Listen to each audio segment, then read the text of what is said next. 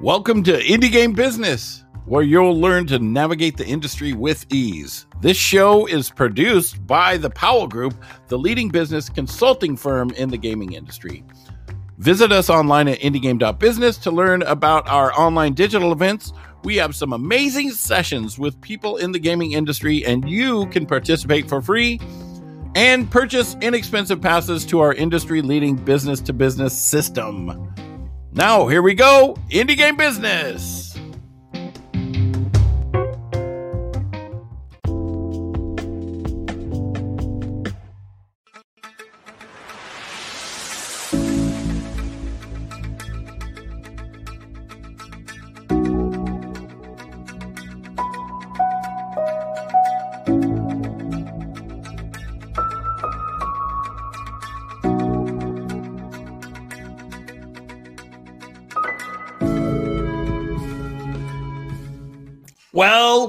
Well, look at that. This is the last talk for the Indie Game Business March 2023 conference. Once again, thank you to Tripwire Presents.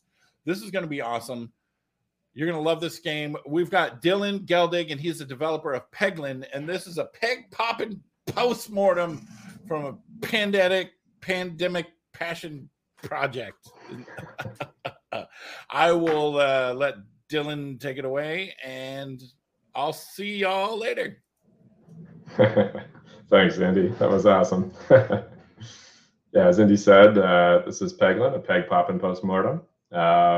Just going to kind of jump right into it. I'm going to go pretty quickly, so hopefully they'll post the videos up after and can watch it at like 0.75 speed so that it kind of comes out normal, because we're going to be cramming the entire history of the game's lifetime so far, which is like just over 3 years, into like a 40-minute talk. So it should be a fun one. Like I said, let's just dive right into it. Kind of a general overview. So just an introduction to myself and the game, just to provide some context and, do the big business shilling. Very important. Jump right into some analysis. My kind of specialties are on like design, development, and marketing. The game is kind of mostly like a solo project that other people have like come on and joined. So like I was involved in everything, but I haven't done everything myself. Those are my 3 specialties. So that's kind of what we're going to drill into. Just a bit of a summary, the things that I can think of that are like most important for indies to take away from this. And then just a quick, what comes next for us and what does the future kind of look like. So yeah, my name is Dylan Gettig. I founded Red Nexus Games about 8 years ago now. I've been making games for about 10 years. The company has mostly kind of operated on the side of full-time jobs. And I left my full-time job when Peglin really started to like take off. And now most of the team is full-time and we're kind of growing a little bit. We never want to be like a big giant studio, but we do want to reach like a level of sustainability where one person doesn't just have to wear every single hat. As Indy mentioned, like Peglin was very much a pandemic passion project. I was working on a different side project that was like a little more grimmer, a lot harder to find the fun, and did a game jam before the pandemic where we had made Peglin. And so when everything started really locking down, that was kind of the obvious game to like return to. And it really did a good job at like keeping me sane during the pandemic, which has been really nice. So this is Peglin. Some of you have probably seen it before, others maybe not. It's pretty simple to kind of grasp just from like a quick little thing. So you shoot your ball into the pegboard, bounce around. The amount of pegs that you hit is the amount of damage that you'll do to the enemies up top. And we have the kind of map from Slay the Spire. It's very heavily Slay the Spire inspired because I think they just did an excellent job. And they've solved a lot of design problems that we could then kind of borrow from and then focus on a kind of new possibility space, which has worked really nicely for us. And I've met the developers. They are very, very cool. They did not yell at me for borrowing heavily from their game, which I greatly appreciated. So always something to keep in mind is you don't have to reinvent every single part of the wheel when you're making a new game. And I'll dig into that in a little bit. So here's kind of like some core facts about our results and like, why this kind of worked, why I'm giving a post-mortem on this game being a success instead of one on why it flopped. We released into Steam Early Access almost a year ago now, April 25th, 2022. We specifically priced the game pretty high because we had like a small dedicated community at the time, and we figured that those would be the people that would purchase the game, and we needed to have the funds to complete the game. So we kind of did that, and then also like our team was still very small. I was the only person working full time at the time. Everyone else was part time. So we were really concerned about being overwhelmed. And so we wanted to try and spread out the game's like popularity instead of like front loading it. You know, we could have gone the like Vampire Survivors route and priced really low and then bumped that up later. But we were worried, and it turned out rightfully so.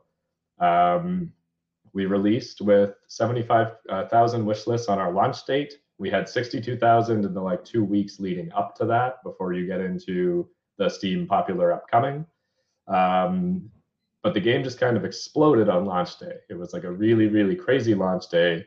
And so we were expecting like 6,000 sales in that first week, which kind of lined up with some other calculators that we had seen, you know, like 10% of your kind of organic wish lists. And that was the number of players that had already had over 20 hours in our demo. So that kind of made sense to us to, you know, these are the players that are going to be happy to drop the $20. Like they've already gotten a huge amount of content out of the game as it existed. That was 1/3 of the game. So tripling that just kind of made like, you know, a lot of sense. And that is just kind of not what happened at all. A lot of big YouTubers and streamers came out on day one and just kind of rocketed the game. And then the Steam algorithm kind of took it and ran with it. So we were definitely extremely lucky. We were also kind of blindsided, but we were prepared for it in a couple of different ways, which I'll kind of get into a little later as well. And then it hasn't really slowed down. I mean, it's obviously slowed down past that first 2 weeks, but it still just kind of trucks along. And I think we still have an average of about 800 sales per day, which is pretty mind-blowing to me, just because it's like you always kind of feels like everyone that is going to hear about the game has already heard about the game, but you know that is really not the case. And if you look at some of the big games in our genre, like there's still a lot of room to go. So it's a really exciting space to be in. So jumping right into it, I'm just gonna like talk about some of the design elements and kind of what went well and what didn't, things to look out for when working on your own games, and then we'll move on into development and marketing as well. So this also kind of doubles as a bit of a history lesson, just for those that are curious. But Peglin started as a game jam game in October 2019. I knew going into the game jam that I just wanted to like play with physics and just like make something like Brick Breakery or like Angry Birds. The theme of the jam ended up being fall. And so we took our kind of Brick Breaker idea and flipped it on its head. So this is a GIF of what we had for the original weekend. It was like the Peglin battle system, you know, obviously very, very rough around the edges, kind of fun to look at, but also kind of fun that some of this stuff has just like made its way into the full game. It's, you know, the DNA is definitely there. This was like our 10th game published to itch.io after we had done the jam and just like cleaned up 1 or 2 more things and uploaded it a day or 2 later. And almost right away, we could feel that there was something different about it compared to our other games. You know, the other games would maybe get a lot of playtime if they were part of like, you know, a Kenny jam or like the Game Maker's Toolkit jam, where participants are encouraged to go and visit and play the other games. This one, you know, was a small local jam, so it wasn't attached to any itch.io jam. So it didn't have that initial spike of players, but it had this like persistent rolling. And I was trying to find some pictures to kind of show off the metrics that we were looking at. But unfortunately, just like with the other games in our itch.io portfolio, it was just a little too muddy to demonstrate. But just from like, you know, a kind of intuition level, we could really feel that there was something different with this game. And before we actually started working on it full time, this kind of encouraged us to create a Discord. And we were surprised at, you know, like maybe 2 to 3 dozen people joining the Discord, like asking for more content, in addition to some friends and family, which, you know, for a jam game, just super, super rare. So there was some kind of early indications that there was something here. At this point, we didn't have any solid, intentions to continue to work on it. It was a successful game jam. It was a lot of fun.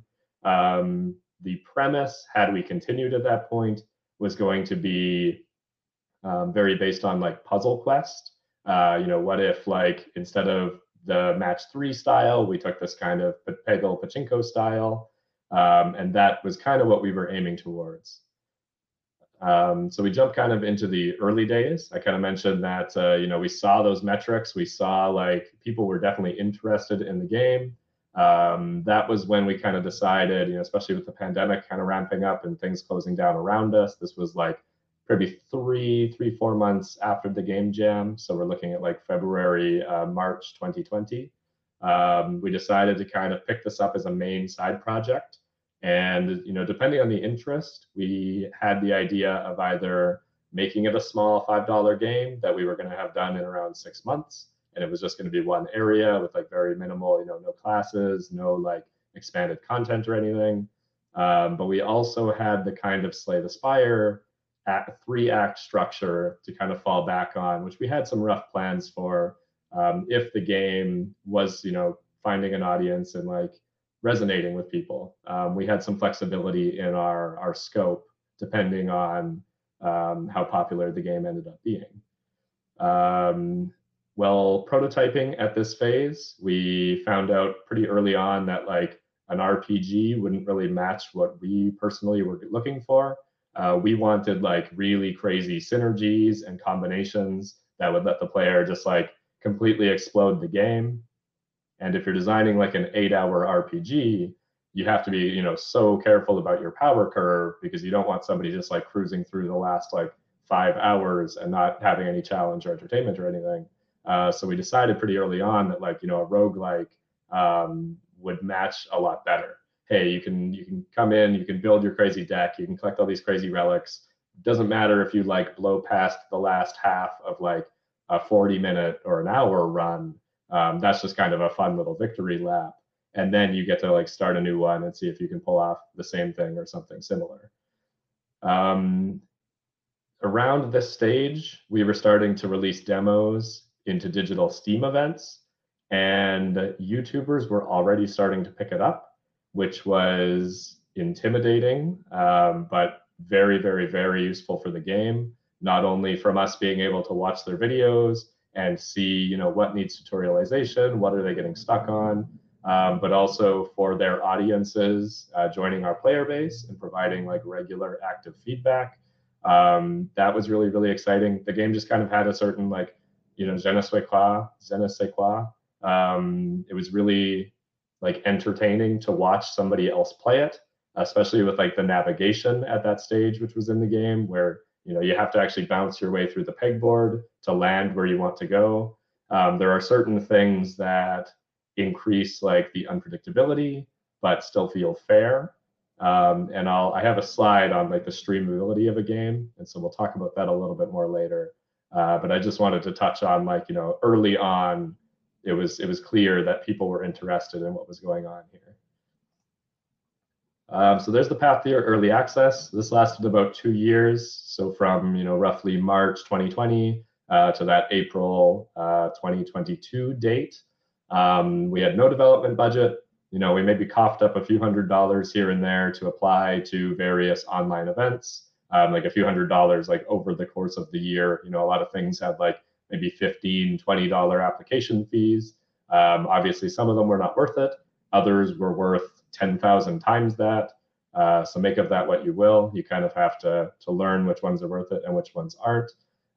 So yeah, we worked on the side of full-time jobs. This was definitely starting to become pretty stressful towards the end until I went full-time. You're sitting there at a day job and you're just seeing like Discord pings come up, and it's like your community is kind of growing and kind of needs like a little bit more attention and a little bit more engagement at that time.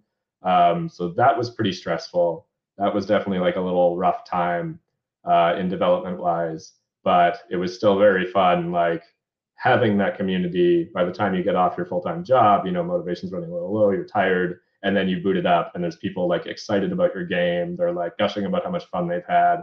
like that was super useful for just like getting right back into it and kind of working another like 3 or 4 hour shift on most nights. And again, because of the pandemic, we were kind of able to do that. You know, there wasn't family get-togethers, there wasn't a lot of other obligations that you might normally have. And then, like, you know, my partner and I were living together, but we don't have kids and didn't have any pets. So there was definitely an aspect of kind of the stars aligning to make the amount of development with no cash flow possible. But I guess that's just, you know, luck of the draw. We did specifically kind of carve this space for ourselves at the beginning of the pandemic, knowing that it would be kind of good for our mental health. So definitely some deliberate choices there, and then a whole lot of luck, which I think is probably going to be like the byline on the Peglin biography, is just, you know, there's always going to be a whole lot of luck. In summer of 2021, we were selected into the PAX 10, and then Yogscast picked us up like a week or two after. I don't know if they saw the game there or if it was just the game was kind of starting to bubble into something new. That was like lighting a rocket. That really changed the trajectory of the game. And I think we went from about 2,000 wish lists to about 15,000 or 2,000 or 20,000 pretty dang quickly. And I put my like notice in after the game had passed 8,000, kind of in that little upwards trajectory.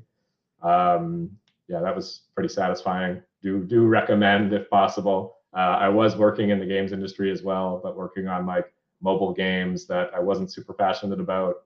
I was working as just an engineer, and I had a team that wasn't very receptive to design feedback. You know, even though I was spending like so many of my evenings and weekends like playing with game design. So that was like a very big vindictive moment. Yeah, that always fun to be able to do that. And even better, you know, when the game actually becomes profitable and you can continue to be a full-time indie, because anybody can kind of storm out of their job, but you have to be pretty lucky again to continue doing that. The last important thing before we move on here is that we were treating our demo at this point almost as if it was a live service game. Like streamers would come in and pick it up, and we would catch their feedback and implement bug fixes, add more content. They would kind of come back like a week or two later to see the new content. And it was definitely like really entertaining to kind of iterate on that. And we did that, you know, all the way up to our early access launch. And I think this is really important for like a first time development team. And this wasn't our first game. We have one other commercial game on Steam from like 5 years ago, 6 years ago. But not being super nervous when we hit that like release to public button really went a long way towards our launch week not being like immensely stressful, because we had already been doing like regular releases at least once a week for like the prior, like, you know, 5 or 6 months at that point when I had left my job and like really had gotten into the swing of things. And I think that just went a really long way towards like our confidence and our polish in the game. You know, if something needed a hot fix, it wasn't this huge, big, scary thing that we had to do, because we'd done dozens and dozens of releases at that point. And Steam itself is really good as like a distribution platform. Like, obviously that's kind of what they do, but like even if your game isn't ready to go public yet, if you give your like friends and family playtesters those closed keys, you can distribute builds to them just by using that system. And that's really good practice for when you're distributing that to, you know, thousands to hundreds of thousands players down the line. So I really can't recommend that enough. And itch.io does also have really good distribution tools. Their like Butler upload automation system is really, really good. So if you're not at the stage where you think you're going to want to drop that $100 on like Steam to get those tools, you can definitely do that with itch.io as well. So one of my last little points here on game design is that genre combinations are super risky. Clearly Peglin is like a combination of two very disparate genres, like physics puzzlers and roguelike deck builders. We can call it luck, we can call it some design skills on my part, probably a lot of both. But we managed to appeal to that like entire Venn diagram more or less. But you have to be really careful because it's very easy to like just appeal to that middle section.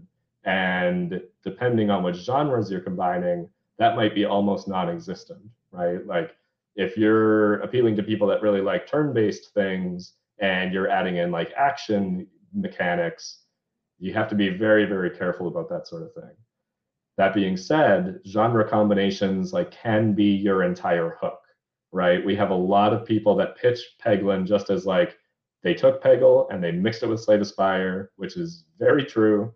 And people that know what those games are get intrigued pretty quickly. That's a pretty juicy, interesting thing. Crypt of the Necrodancer did this really well. Like if you had told me on paper that they were going to take a rhythm game and combine it with like, a roguelike, which is, usually like a traditional roguelike in this case, slower, thinky, I would have thought they were insane. But that team is very, very good at what they do. Ryan Clark knows his stuff marketing wise. Highly recommend looking up some of the videos that he was doing back when he ran the Clark tank. I'm super happy that it worked out for them, and especially with the Nintendo crossover later. But you do have to be very, very cautious that you don't like trap yourself a little bit. So design-wise, what kind of went poorly? We didn't have a ton of experience making this style of game before. Like I've never really made a roguelike before. And one of the things that kind of came to bite us is that as we were treating that like first demo area, that Act 1, as an open alpha, we're iterating heavily, we're collecting feedback, we're really balancing everything. We ended up with like a very nice, tight, polished demo, but that was only 1/3 of the game. And when it came time to expand that to encompass all 3 areas, the power curve for the player was like really messed up. And so in the month, like that 2 to 4 weeks before launch, when we're really just we finished all the content, now we're coming in and we're like balancing everything out. We had to really squash that power curve down so that you were getting it over the span of like an hour rather than over the span of 20 minutes. And to a lot of players, that looked like nerfs, and they were like really, really unhappy. And we had the potential for like a really kind of nasty, disastrous launch. But I'm thankful that, because so many streamers and YouTubers kind of came out and picked up the game on day one, and, we sent out a lot of keys as well, obviously, and showed off, that it did actually work. I think that kind of mitigated that for us. But that is something that, could have gone catastrophically wrong. If most of our player base just kind of thought that we had messed up the game and just it was awful and terrible at that point, this thing could have entirely fallen on its face, which is always an interesting thing to think about. The next one is something that, we've been struggling with for a while and have kind of just come to terms with the fact that like Peglin is never going to be as like tight and perfect and like I don't know how good just like Slay the Spire feels. Like everything just feels like so well balanced and so well thought out. Because by the core nature of the pachinko aspect, your shots can range in damage from like 0, like you literally hit no pegs, to like tens of thousands. And we've had some combinations in the game that get into the millions. And we usually try to squash those down unless it's like a crazy combination of relics and orbs that is just like absolutely perfect. We don't want like 2 things to just synergize together to blow that out, because then that's obviously like the only dominant strategy. And we'd like to have like 7 to 10 dominant strategies for the higher levels, and then on the lower levels, we want almost anything to be able to cobble together as long as it has like any kind of mild synergy at all. But yeah, it has been quite difficult for us to balance. That has been something that's been a little tricky for sure. For development, I don't have too much to talk about on this. If you look at Peglin, you can see that it's a pretty simple game. I put together a tutorial on like how you make the pachinko stuff. That takes like 20 minutes to follow through. And then obviously we've just been stacking on like all sorts of fun little smaller pieces. But I'll talk about some of our tools and some of the things that worked well and didn't work well for us. So we'll just jump right to it. These screens are going to look familiar to a lot of people, I'm sure, but it's a game that's built in Unity. We use Trello for all of our project management, and I use Trello for game design as well. I find it's just a good way to break down like, a ticket can hold a lot of information. You've got checklists. You can link to other tickets if you want like epics and individual like tasks. And then obviously quite easy to like lay it out in a timeline and like have it as like, this is what needs to be done for the next update. Here's what's testing. Our artists have a column for like stuff that's been done and ready for developer to hook up. So that's worked out pretty well for us. The development of Peglin, aside from the original game jam, has always been fully remote. So lots of Discord, lots of just like chatting and calls and cooperating that way. Here's the full list for those that are curious. So we use a lot of Unity assets. I'm a firm believer that like the effort that you put into a project is not equivalent to the end experience that users get. That took me a long time to learn, but I'm at the point now where like if we can take like shortcuts that let us focus more on content and polish and user experience, like I will take them in a heartbeat. So we use things like the dialogue system for Unity, which is excellent. I2 localization, I can't recommend heavily enough. Rewired for our controller input is just fantastic. And I'm sure there's a handful of smaller ones that I'm not thinking of off the top of my head. And I use Rider as an IDE. If you haven't tried it, I can recommend it very highly. It's a little pricier than most other IDEs, but it saves me enough time to easily be worth it. Especially if you have any like IntelliJ experience in your repertoire, then you'll jump right into it. For art, we use Sprite for all of our pixel art and Adobe Illustrator for all of our promo art. Trello, as mentioned before, Git, for obvious reasons. That's all been worked really well for us so far. Obviously, Unity isn't perfect, but no tool is. So if you have something that will let your team get to like a shipped game, I would do that and then look at switching tools, in your next game's prototype phase. I see too many indies that kind of get like halfway through like a year development project. So they've been working on a game for like 6 months. And then they're like, I don't really like this engine. It's time to switch over to something else. But they kind of do that a few times and never really end up with anything. So you definitely want to avoid that, right? Like the biggest thing as indies that we can do is just get things out there. And I'm not saying stick with one tool forever. My career started in Flash. I've already seen the death of like my biggest development platform. But there's a time and a place for when to switch tools. And I think you have to be pretty deliberate about that. Core development techniques that we had kind of never tried before and have used pretty heavily in Peglin. Scriptable objects, it took me ages to really figure out what they are, but once you know, they're really not that complicated. And we actually use that as a pattern to replace singletons, which lets us do a lot of really neat things like having scenes that don't need an init scene beforehand to get everything set up. The scriptable objects all kind of take care of that themselves, and they're just assigned as references.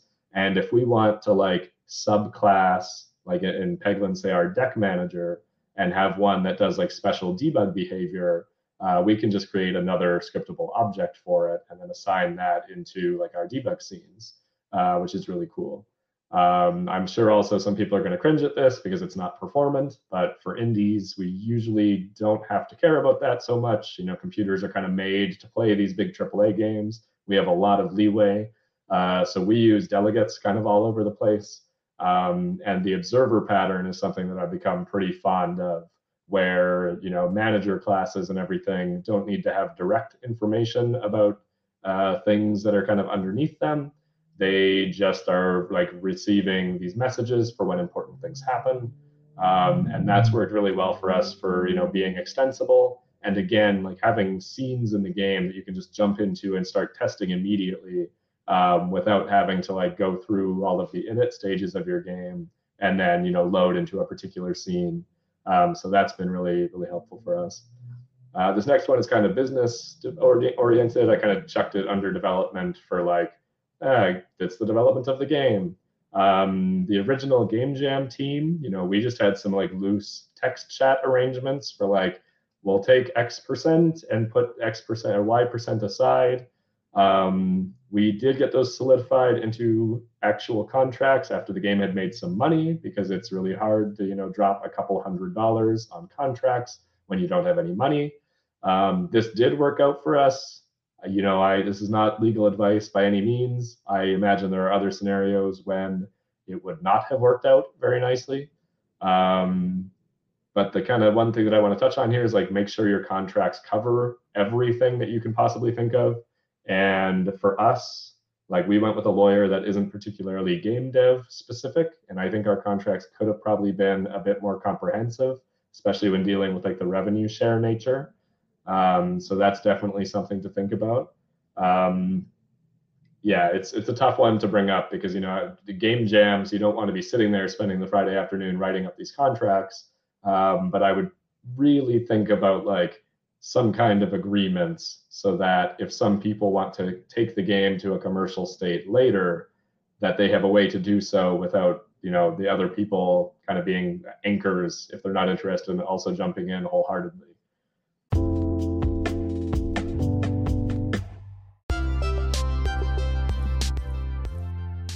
Sign up today for the Indie Game Business newsletter.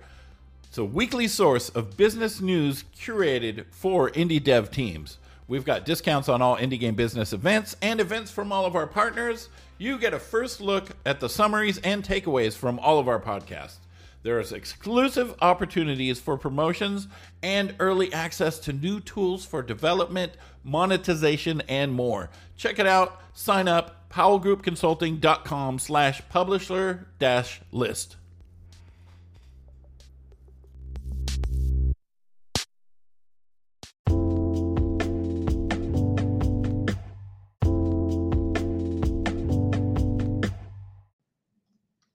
So what went poorly development-wise? My biggest regret is that we just didn't know how popular the game was going to be, so we didn't build in any modding, which is very sad to me. There are a lot of like talented modders in our community that have like decompiled the game and then have added things to it that way, and have like worked in mod managers.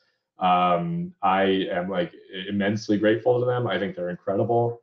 But I do wish that we had just like built in the ability to like add orbs, relics, enemies, etc. Because I would love to see what our players would create if we had given them the tools to do so. But just the way the game was built, it was built for like us to develop quickly, not to be extensible and like have external data being read in. So for Peglin 2, that is something that we would look at for sure. And then some parts of the game are quite brittle. There's a lot of like little bugs that kind of happen to us repeatedly, just from like these Unity UIs, and you're kind of enabling and disabling things to like tweak them visually. And then if you don't like leave them in the correct configuration, you end up just like you load into the screen and the UI doesn't work, and you have to go, and it's just annoying. It's just kind of fiddly. And I don't know if this is like stuff that we should be doing better versus just waiting for the new Unity UI systems, which who knows when those will come out, if ever. So yeah, there's some little fiddly things, but other than that, I mean, development has been pretty smooth. We really prioritize like making the game fun to work on, and it really has been. It's pretty easy and quick for us to jump in and like test out new content and get that out to players, which has been really really important. From marketing side, I think this is one of the things that Peglin has been the luckiest with, or has seen the most success with. So we'll kind of jump into that. I have already given like a full talk in the past couple of months for Roguelike Celebration, like strictly about marketing. So if there's anything that I kind of glaze over that you're curious more about, I would just give that a quick YouTube search, and it should pop up. With a lot of indies that are just getting started, I find like they think that marketing is like a dirty word. Like it's just like you're doing a disservice. You're out there shoving flyers in people's faces and making people uncomfortable. It really shouldn't be. Like there are players out there that are like actively looking for games, right? Like they're out there hunting for something to play, and you being in the right place for them to see your game, like that is mutually beneficial. That is a good thing. If you're out there and you're like pushing your game into places where people are not looking for it and you're getting like bad responses, then you're probably, you're in the wrong place, I would say. Like we've tried a lot of like, Reddit marketing in the past and Twitter marketing in the past and all that stuff, and just like had no success because you're trying to just kind of push the game into places where people just aren't actively looking for it. And you're not really helping anybody there. This is also something that, this was, like I said, our 10th itch.io published game. I wouldn't say that we like ran full marketing campaigns for those, but you share it on Twitter, you share it in Reddit, you learn little things as you're doing that. You learn like where people are going to be more receptive and where they're going to be less receptive. And, buy an ad, you get out of here. So I do recommend doing that as well. Like when you're making these game jam games, when you're completing these full projects, like go the full circle with them. Like set yourself a little challenge. Like can I get like 100 plays on my itch.io browser game? Sometimes that's super easy. Sometimes that is extremely difficult. But it kind of sets up for when things might start to scale up. You'll at least have that kind of base knowledge. So I think that's really important. Next major point here is that marketing changes like so quickly. Like it's just such a rapidly evolving thing. I would say that it actually like it changes faster than game development itself. I've seen the rise and death of Flash, but I've been using Unity for like the past 6 years now. Still looking pretty stable so far. In 6 years, like game marketing has changed dramatically. And obviously COVID has not helped with this. That has really thrown a wrench in the works. But in some ways, it's been pretty good for indies. And we'll talk about that a little bit. But yeah, the change is very fast, and you have to just kind of iterate and like honestly like have fun with it. Like if marketing is such a chore for you that it's really like actively painful, you're probably not doing something right. Unless you are seeing amazing results and it's still painful, in which case I'm so sorry. But most of the time, like if you're having fun with it and you're out there, sharing your game with people that are also excited about seeing your game, like it can be a lot of fun. It can be one of the most rewarding parts of the whole game development process. I learned like almost all of what I know from these two people. I kind of mentioned Ryan Clark earlier as well, but he's a little less active in like sharing information now, which is fair. He's got his own stuff to focus on. But yeah, Chris Zukowski and Simon Carlos, like they both just have like really incredible newsletters and content that comes out. And the kind of analysis they do is just like super helpful.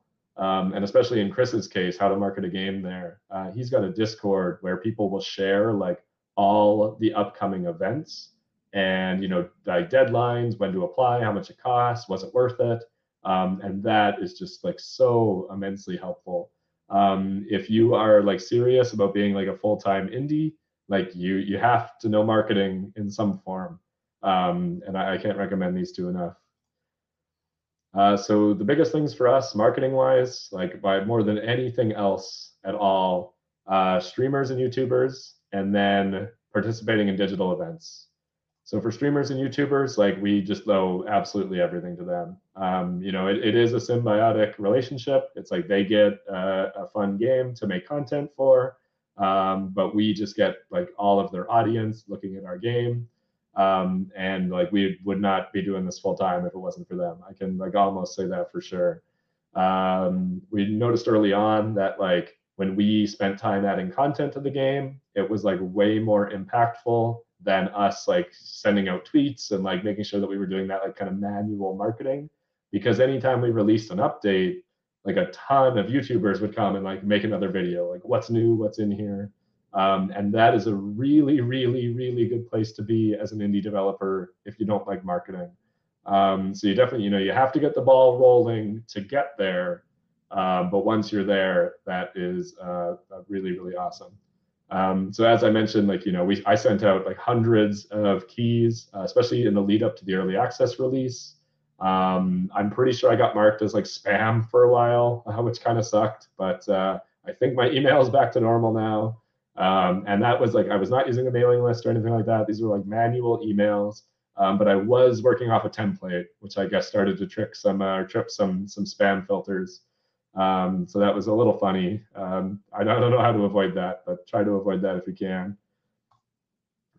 Yeah, they need to find your game first. Digital events were definitely the way to do that during like the heart of the pandemic. Still an excellent way to go. I know that Valve is kind of tampering down on like Steam featuring digital events, which is a big shame. But it's still like participating in these, getting the word out. That is where you're going to kind of cultivate the original player bases that are then going to like suggest the game to their favorite streamers. That's where those early streamers are going to pick up the game, which tends to kind of snowball, assuming your game has that replayability, which we'll get into in a little bit. Apply to just like anything and everything that matches your game, unless it's got a big price tag on it. You got to be a little careful there. Some of them, I've seen like $100 application fees, but most are kind of 10 to 20. If you're working on a team, talk with your team about like, what are they okay with spending here? Because, we were spending like a few $100s a year, which in retrospect is kind of nothing.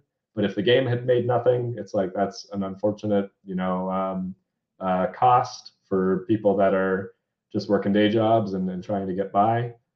Before you have that marketing budget, that can feel pretty intimidating. But it can absolutely be worth it. If you're really serious about your game, I would try and set something a little bit aside to be able to do that, because you're investing so much of your time in your game.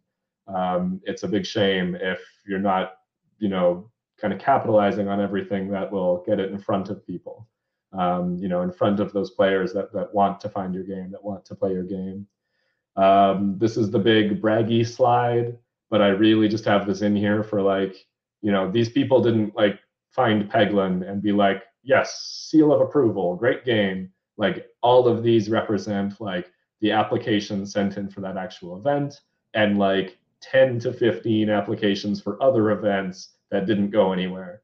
Like when I was too tired to work on the game, I would look for events and just like see what's going on out there. As mentioned before, like Chris's Discord, excellent source for finding things that might otherwise fly under your radar. And as an indie developer, like I would get really comfortable filling out Google Forms. Have like some marketing snippets for your game that you can like just move in there, so you're not rewriting it every time. But you're going to be filling out a lot of forms. Like that's just how it's going to go. And the last little piece of marketing here, other than the what went poorly, just streamability of your game. Peglin, really falls in here. Yeah, it was really a game that I just wanted to make for myself. I wanted something lighthearted, replayable, fun, and bouncy. But there's just a lot of elements that worked really well for like watching somebody play that game. So that is something that just definitely really worked well for us. And it wasn't really something I was like planning for originally. But once we started to see that happen, we kind of, leaned into it, cleaned up things that would maybe be a little less, bit more confusing for viewers. The bouncing to navigate to where you want to go to is like such a diversive feature. Like some players just absolutely hate it. But when you're watching somebody play and they just like have this fluke bounce that sends them the wrong way and they throw their hands up in like disbelief, like those moments are just so fun to watch. The moments where like somebody hits a chain of bombs and their relic triggers at the right time and they end up with like 30,000 damage and there's this big cheer and it's just exciting. Like those moments are fun to watch, right? So identifying what those are in your game and leaning into them, really, really important. Hard to find content. You know, if a YouTuber can make a video just solely about like, hey, how do you get this relic that people are wondering about? Like that's more content that they can kind of look into your game for. You really, if you're thinking about it from their perspective while you're adding stuff, you can come up with some really neat synergies between you and the streamers. And that can go a really, really long way. What went poorly marketing wise? Social media did next to nothing. You know, to date, I think like between myself and the Twitter account, we have like 3,500 followers. That's like 2,500 more than we had before we started the game. I think we had a total of 1,000 between the two of us, if that. Your accounts, from what I've seen, unless you're really out there like memeing it up and like working those engagement fields, you're really gonna get big from your game, not vice versa. You know, I've seen devs that have like 100,000 followers from like whatever they've been doing, that launch a game and just have like next to no engagement because people are following them just for the tweets and the content, and aren't interested in the game themselves. So if you're looking at it where it's like, I've got to build a big Twitter and then I can release a game, don't do that. Please don't do that. Yeah, focus on what is working for you. Try out those little games. Find out where people are excited to learn about your game, and lean into that instead of trying to like build a following with memes and then trying to convert that. I'm sure there are success stories out there. I'm sure there are, but I wouldn't say that it's like the normal thing. Traditional games press, this is something that we're kind of trying to turn around a little bit just to kind of invest in our like future games, just to kind of get that brand awareness out. But to the actual success of Peglin, almost nothing. I will give a shout out to like John Walker, who would regularly like take like over the front page of Kotaku whenever like the US had holidays. And he would just like feature indie games. He would just do these like big indie cover show kind of things. That was really, really cool. And that definitely had like a little bit of an impact, but like, you know, I wouldn't say that's the big reason. Maybe some streamers found the game that way. It's hard to say, but like if you were to remove that entirely, I think we'd be in like a pretty similar spot. But it is always, you know, it's good to see, it's good for motivation and all of that. And then the other thing that went poorly is like once the ball like really got rolling, it was just like this behemoth. It was crazy and like so unpredictable. But it took a long time to kind of get there. You know, we were happy with the metrics that we were seeing compared to like our itch.io games. But if I was to just be an indie dev and like work on this game for a year and then release it, like if that was a full-time thing, you know, I would have been pretty worried around that like 6 to 8 month mark, not really seeing a lot of movement. Like I think in that first year, you know, we maybe had 1,000 wish lists, and like that is a tough thing to launch a game on. But we were happy enough with like the engagement that we were getting like in our Discord and with players and streamers actually paying attention to the game, even if it wasn't leading to those like concrete numbers at the time, that we felt decent about like putting a bit more into the game. And especially because we were working on it on the side of full-time jobs for fun, it ended up working out. But there was no like immediate, just like we tweet about the game and boom, 10,000 wish lists. We know it's going to be successful. So it's hard to tell if like Peglin would have been made in a different environment, which is a little bit tricky. Some other things that went poorly. Alpha Beta Gamer is like an awesome YouTuber that just like features like really experimental up and coming games.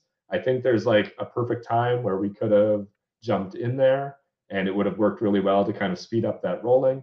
We kind of missed it. By the time I was like reaching out to him, the game had already been picked up by a bunch of people and it kind of missed his window, even though I think it was still experimental enough, but I think that's okay. Steam forums got super toxic really quickly, and like it took me like a week to just be like throw my hands up and be like, no, these players are not interested in the game. They're literally just like, I call them players, but like I don't think any of them bought the game. They were literally just in there like trolling, harassing, and they would like make threads like full of like you know, swear words and all this kind of like horrible stuff, and you would delete it, and then you'd get accused of like censorship. And it was like really they were like just out there to cause trouble. And I finally just like said like, no, like the Steam forums, people are not like interacting in good faith. Unfortunately, you know, I'm sure there's a lot of good like reports and stuff in there, but I cannot look at it for like my mental health, for the sake of like working on the game. No way. And you can actually reach out to Valve and be like, hey, my Steam forums are a bit of a mess right now. Can you like watch those for a week or two so that I don't get like the brunt of having to manage all of that? And that was something that we did a little too late. And it definitely like made that launch week, which should have been like really exciting and fun, and us focused on like, responding to real player issues, turned it into a bit of a mess and like left kind of a bad aftertaste in my mouth. But thankfully we figured that out, decently quickly and kind of moved on from there. And every other community, like our Reddit community, the emails that I get, our Discord, wonderful, just fantastic community, so fun to make a game with. Steam forums, for whatever reason, bad gamer land. Don't recommend looking at the Steam forums. And then the last one is like we left a lot on the table that we could have been doing. We dabbled in TikTok a little bit. I think we have one TikTok that has like 40,000 views. The rest have like 800. So I think if we had kind of like really invested a bit more time into that, we could have seen some really good results. The problem is that nobody on the team like loved doing it. So it was just kind of fell off to the side, which isn't ideal. Just into some kind of misc points before we kind of get into the summary and wrap things up. Community localization has worked pretty well for us, kind of varying results across the different languages, but we also have languages that we wouldn't have paid a localizer to do. So it's kind of some interesting pros and cons. For simplicity's sake, in the future, like just go for a localization studio if you can afford it. A Chinese publisher, we've partnered up with IndieArc. That has worked really well for us. China is our third biggest market behind the US and Germany. That's been really awesome, and I'm hoping that it will kind of pay off a bit more once we release on mobile, which in China, you need an ISBN number. You need to be working with a Chinese publisher anyway. The money, it's been exciting, like, woo, yay, we did it. It's caused like roughly as many problems as it's solved. It's nice having that stability. Unfortunately, with the public-facing nature of our industry, my friends and family have a rough idea of how much money I make, which like ranges wildly. Some of them are just so far off. Yeah, that's been interesting. It won't solve all of your problems, is all I'm saying. My dream for the past 10 years is to make a successful game. I definitely had a moment where like we hit that 100,000 like sales mark, which was something I'd always dreamed of. And I'm kind of sitting there like, now what? That was in the first 2 weeks of early access. That was kind of my big goal, my big dream. The game still needs a lot of development. The game is just getting started, just entered early access. And I hadn't really ever sat down. I've been so busy running from like one milestone to the next that I'd never really sat down and thought about like what came next or what that would mean or expanded what that goal would be. So I felt a little lost shortly after that. And thankfully, we, with a super engaged player base and everything, like they were a great source of motivation. But yeah, that was a bit of a wake-up call. It was just kind of, you have these dreams and you've been working on it for so long, and then it happens, and what happens next? I don't want to use this slide as like a big boasty slide. I want to include that in the post-mortem of like, there are things that, maybe you should plan for and be prepared for, because I was not. And I kind of wish I'd used an alias. The game has kind of reached a threshold now. Like we're coming up on 400,000 sales, and like that's a lot of people to like see your name in the credits and like be able to find out roughly where you live from other information. There was a Phil Fish podcast came out like a few weeks ago that he kind of talks about how one of the reasons he left the industry is because it's like having a sewer pipe like directly into your living room. Just you get like all this big internet opinions, and like people are so toxic online when they would never say the same things to your face. Yeah, I kind of wish I'd used an alias. If you're early in your career, maybe something to think about. It's a tough one. I could probably do a whole talk just on that, but this is me. I didn't, so here I am. My kids will have to deal with this one day, maybe. Key takeaways: game jams are incredible. Do every game jam you can. They are so good. Don't be afraid to make small games, but have that backup plan. Peglin was going to be like a 6-month, $5 project. When we saw that interest start to grow, 800, 1,000 wish lists, even if it wasn't that much, it was enough to know that there was like a lot of potential there compared to the other games that we had seen, which is why releasing small games is good, because you kind of have a lot to pull from. When there's an outlier, even if it doesn't look crazy to like, a team full of suits that probably would have nixed the game pretty quickly. More games that you release, you'll have that radar. Yeah, Peglin was never meant to be like this crazy successful thing. I did not sit down and like design the pop song that's gonna like rocket to the charts. I just made a small game for me, and it's just grown past that. Streamers for indies are like easily the best form of marketing that we have, but it can change very, very quickly. So be agile, be adept, keep your ear to the ground, be friendly to people around you. You never know, who will tell you what the next big thing is, who you'll be working with. We've been interacting with a ton of other indie devs, and they've been super, super helpful. Like, there's no way we would be where we are without them. It's a small industry, be kind. Bundle with other indies if you can. When we partnered with RoundGuard, who, clearly got there before us, but we're very friendly about it. When we were in a bundle with them, they actually had their biggest sales day since launch day, which was really, really cool that we could kind of come back and like kind of build that up together. And we also saw like a pretty huge boost. It was just like the act of bundling up together was this big press beat of like, look, they're not enemies, they're actually friends. It was really, really neat. What's next for us? We're still working on Peglin, like really actively. We've got a big update coming soon, and then console and mobile ports will be later this year. And then eventually we'll probably see some more games from myself and Red Nexus, hopefully. But right now, all we can think about is Peglin. We're extremely grateful to our community. We don't want to like jump that ship too quickly. $20 was a lot to ask. We want to make sure that the game is worth that and more. So Peglin for the foreseeable future, and then eventually more small games, ideally. Thank you. I didn't quite talk quickly enough, but I did leave a few minutes for questions. So thank you all so much, and we'll see how many we can answer here. Dylan, that was absolutely perfect. It was a fire hose of knowledge, but it's all good knowledge. And plus these things are, online forever. So people can go back and watch it, immediately. So, and I always love hearing these stories. And what I want to know was, when did you, check your dashboard and go, oh shit. Now, it was like 4 hours later, I would say. Like, it was like, we didn't, I was used to checking the wish list once a day because those only update once a day, but the sales update like hourly. And that was when things really started to just get kind of crazy. And then, we hit like top sellers either later that day or the next day. And we were nestled between like the Steam Deck and like Elden Ring. And that was a big like, oh my God, what is happening moment. That was a little scary, honestly. So, I mean, when it came to, and I was having a conversation with a friend of mine at the same time, when it came to, okay, we've obviously got something that's going to be bigger than we thought it was going to be. What were your first steps in like ramping up? Or was there any, or did y'all just go, we can do this? Oh, there were for sure. Especially with that kind of the Steam experience that we had, because that kind of started a few days before release, because people were like complaining about the price.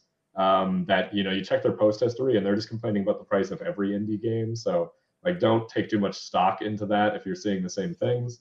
But that that was really flaring up because we had a lot of passionate players that would come in and like defend the game a little more vehemently than they should have been. They're also making comments that kind of require the thread to be like locked down. So the first thing we did was like hire a community manager. It was like, I'm not going to be able to like work on the game and deal with all of this. So that was a huge, big thing. And then the rest of the team, after seeing the day one numbers, I was still the only person working full time. They were all pretty worried. They left their jobs like that day, put in their notice, and we're like, no, this is a full-time thing now. So yeah, launch day, launch week was incredibly exciting for sure. That was something else. Well, I mean, congratulations. I mean, it is terror when that sort of thing happens, but it's a good kind of terror because everything's going to be fine, at least. Yeah, you just have to plan for it, really. And that was something that we really didn't focus on. So, question from Twitch: do you worry at all about giving out keys to scammers or key resellers? Yeah, I mean, we obviously try to avoid it as much as we can. Something else that I did early on is I filtered out the word curator from my Gmail. because we were just receiving literally like hundreds of spam letters every week. And the curator system, it has good intentions, but was really poorly implemented. And all of these curator requests for Steam curators are requesting Steam keys. They're not asking that you send them through the curator system, which gives them the game directly. They want Steam keys because they're just planning on reselling them. And I'm sure my hit rate hasn't been 100% on identifying like what is a spam and what isn't. Unfortunately, some like well-meaning people are probably getting caught up in like my paranoia. But yeah, there's just so many, especially when your game like reaches that front page of Steam, that really just like sets the bots on you. And it's been pretty chaotic since then. One thing that I have noticed is there's this like trend on YouTube now where like a YouTuber with like 20,000 followers will request a key, and you click in and you go, and there's a bunch of comments under the video, but none of them have any engagement. There's like no likes or replies. And then you watch the video itself, and it's like not quite a Microsoft Sam, but it's clearly like an AI voice, just like reading like a review of the game over like stock gameplay footage. But we've had like literally like if not like the high dozens, like hundreds of requests from those accounts. So they've definitely gotten a lot trickier since the last time I released a game 6 years ago. But yeah, you do have to be careful. So we're seeing basically people creating chat GPT YouTube pages and using AI to go through and, well, that's comforting. That's good. That's good to know. And on first blush, they look really legit, right? If you look at them, it looks like, oh, this is a YouTuber with like 25,000 followers. All of their videos get like 10,000 views, and they have like, over 100 comments. Like those are all good signs. And I don't know what kind of tripped me off on the first couple, but something had a bad smell to it. Yeah. And then, you watch the video itself, and it's just like, this isn't a real person doing this. This is that random voice off of TikTok. Yeah, exactly. Yeah. All right. So on the Discord, someone says, have your mind ever been completely blown by watching someone live stream the game? It's like, oh my God, you're actually crushing it. Oh, so many times. You see some of the crazy combinations, and it's like you kind of thought that maybe it would work, but they're using it in a way that you didn't quite expect, and now they're in the like low millions of damage on every shot. It's like you think it would be fun, and like it is super fun the first time you do it, but like if that becomes the thing where you're just doing that every single run, like it's actually pretty boring and samey. It's like playing other games with God mode on, right? So unfortunately, like we do have to nerf, and we do have to like break those combinations at least into more pieces so that it happens less frequently. But the nice thing about a roguelike is like, if it takes like 10 pieces of Exodia to make this crazy game-winning combo, like that's fine. Like if you have the stars align and you have these big crazy runs, like that's actually something that like we want in the game. We just don't want it to be like obtainable every single time. Yeah, you need those runs every now and then when you can just completely stack everything and everything's complementing everything else. But yeah, with a roguelike, you're not guaranteed to get that every single time. Anyway. Yeah, just the big palate cleansing revenge runs. Yes, those are exactly. So sad. It's like dessert, kind of. Yeah. Yeah, exactly. Yeah. So, with the emphasis is often on quality rather than quantity, you previously mentioned that some of the things you committed to were beneficial while others were not. Would you recommend foregoing the fees and conducting more thorough research, or simply diving in and evaluating the results? Yeah, that's a really tough call. We didn't dabble with like ads or anything, which are really like really results driven and really hardcore to like analyze. In mobile games, it's like you want to figure out your average revenue per player and then pump in like that amount minus a cent for like user acquisition. So you have like really concrete metrics that you can look at. For us, not too many events jump out where like I feel like we were kind of like ripped off or anything. Some events took more time than I would have liked. You fill out the Google form, you're like, yeah, okay, they have my Steam game information, that's awesome. And then they follow up with like, a form that's like 10 pages long and needs all these custom assets, and it's like more in depth than like setting up your Steam page. Those ones I was a little bitter about. But yeah, none of the like money that we spent I really regret. You just have to be careful because there's just so many events out there. But for big ones like PAX, I think it's between $15 and $25 to apply to be in the PAX 10. And if you think that your game has a strong chance at appearing in there, that's worth every penny. And that's like a meal. It sucks if you don't have that marketing budget. We absolutely did not. But when we actually got in there, that's $10,000 of value if you want to actually spend to get in the same place that they provide for the PAX 10. It's immense. It's just huge. So obviously you've been on our server, our Discord server for a while, and the community with all the folks there that are coming in and, trying to get that starting these small studios. What is the single biggest thing you wish you had known beforehand that you know now? That is a really good question. Yeah, for games, I feel like I fell into it pretty naturally with falling into game jams and iterating and just slowly getting bigger. I worked in the industry, mostly doing live service games, which probably led to that feeling a bit more natural. But before I got into games, I was attempting to become an author. I always thought it would be very cool to tell stories, in a linear, non-digital fashion before I made that jump. And, I never worked on short stories. I jumped straight into trying to write a novel. I got 14 chapters in. It was a pretty impressive effort, but then the whole thing just kind of unwound. And by the time I got that far, you're rereading your earlier stuff to ensure stuff is consistent, and your writing has improved so much from just sitting down and putting, pencil to paper, that now you feel like you have to rewrite the beginning. And I see the same thing happen with indie devs a lot.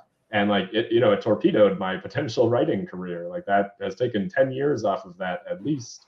And thankfully, by the time I got into games, it felt a bit more natural to make these small things, and game jams kind of teach you that.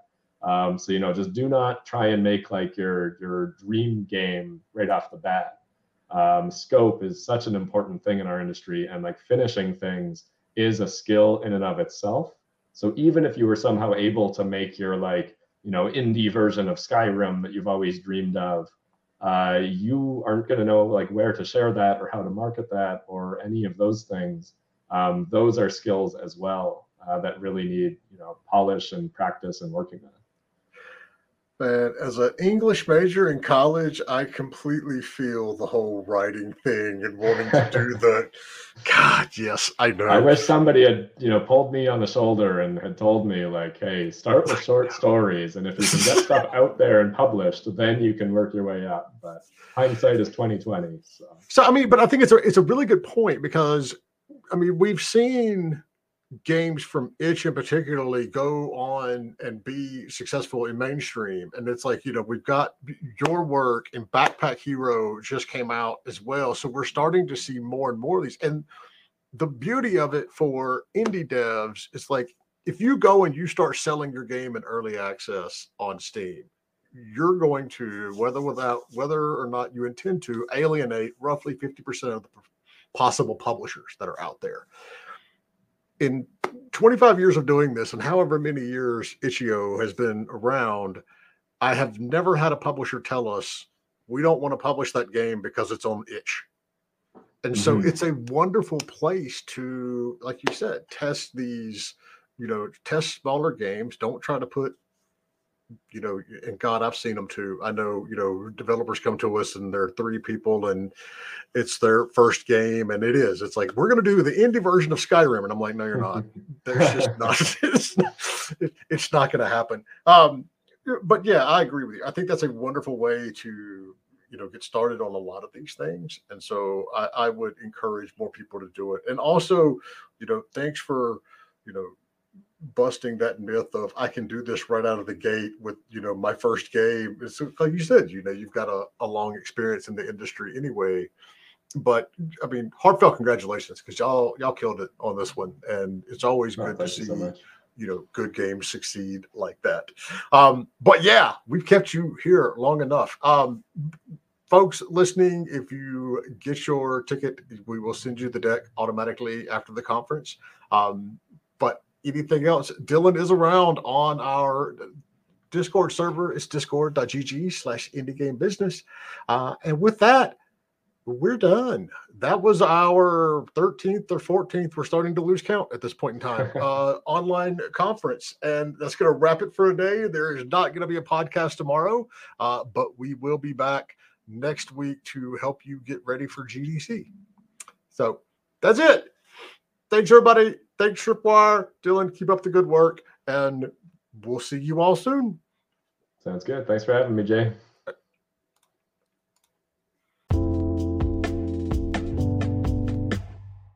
Thanks for listening to Indie Game Business. You can learn more about the show and our online business networking events at indiegame.business.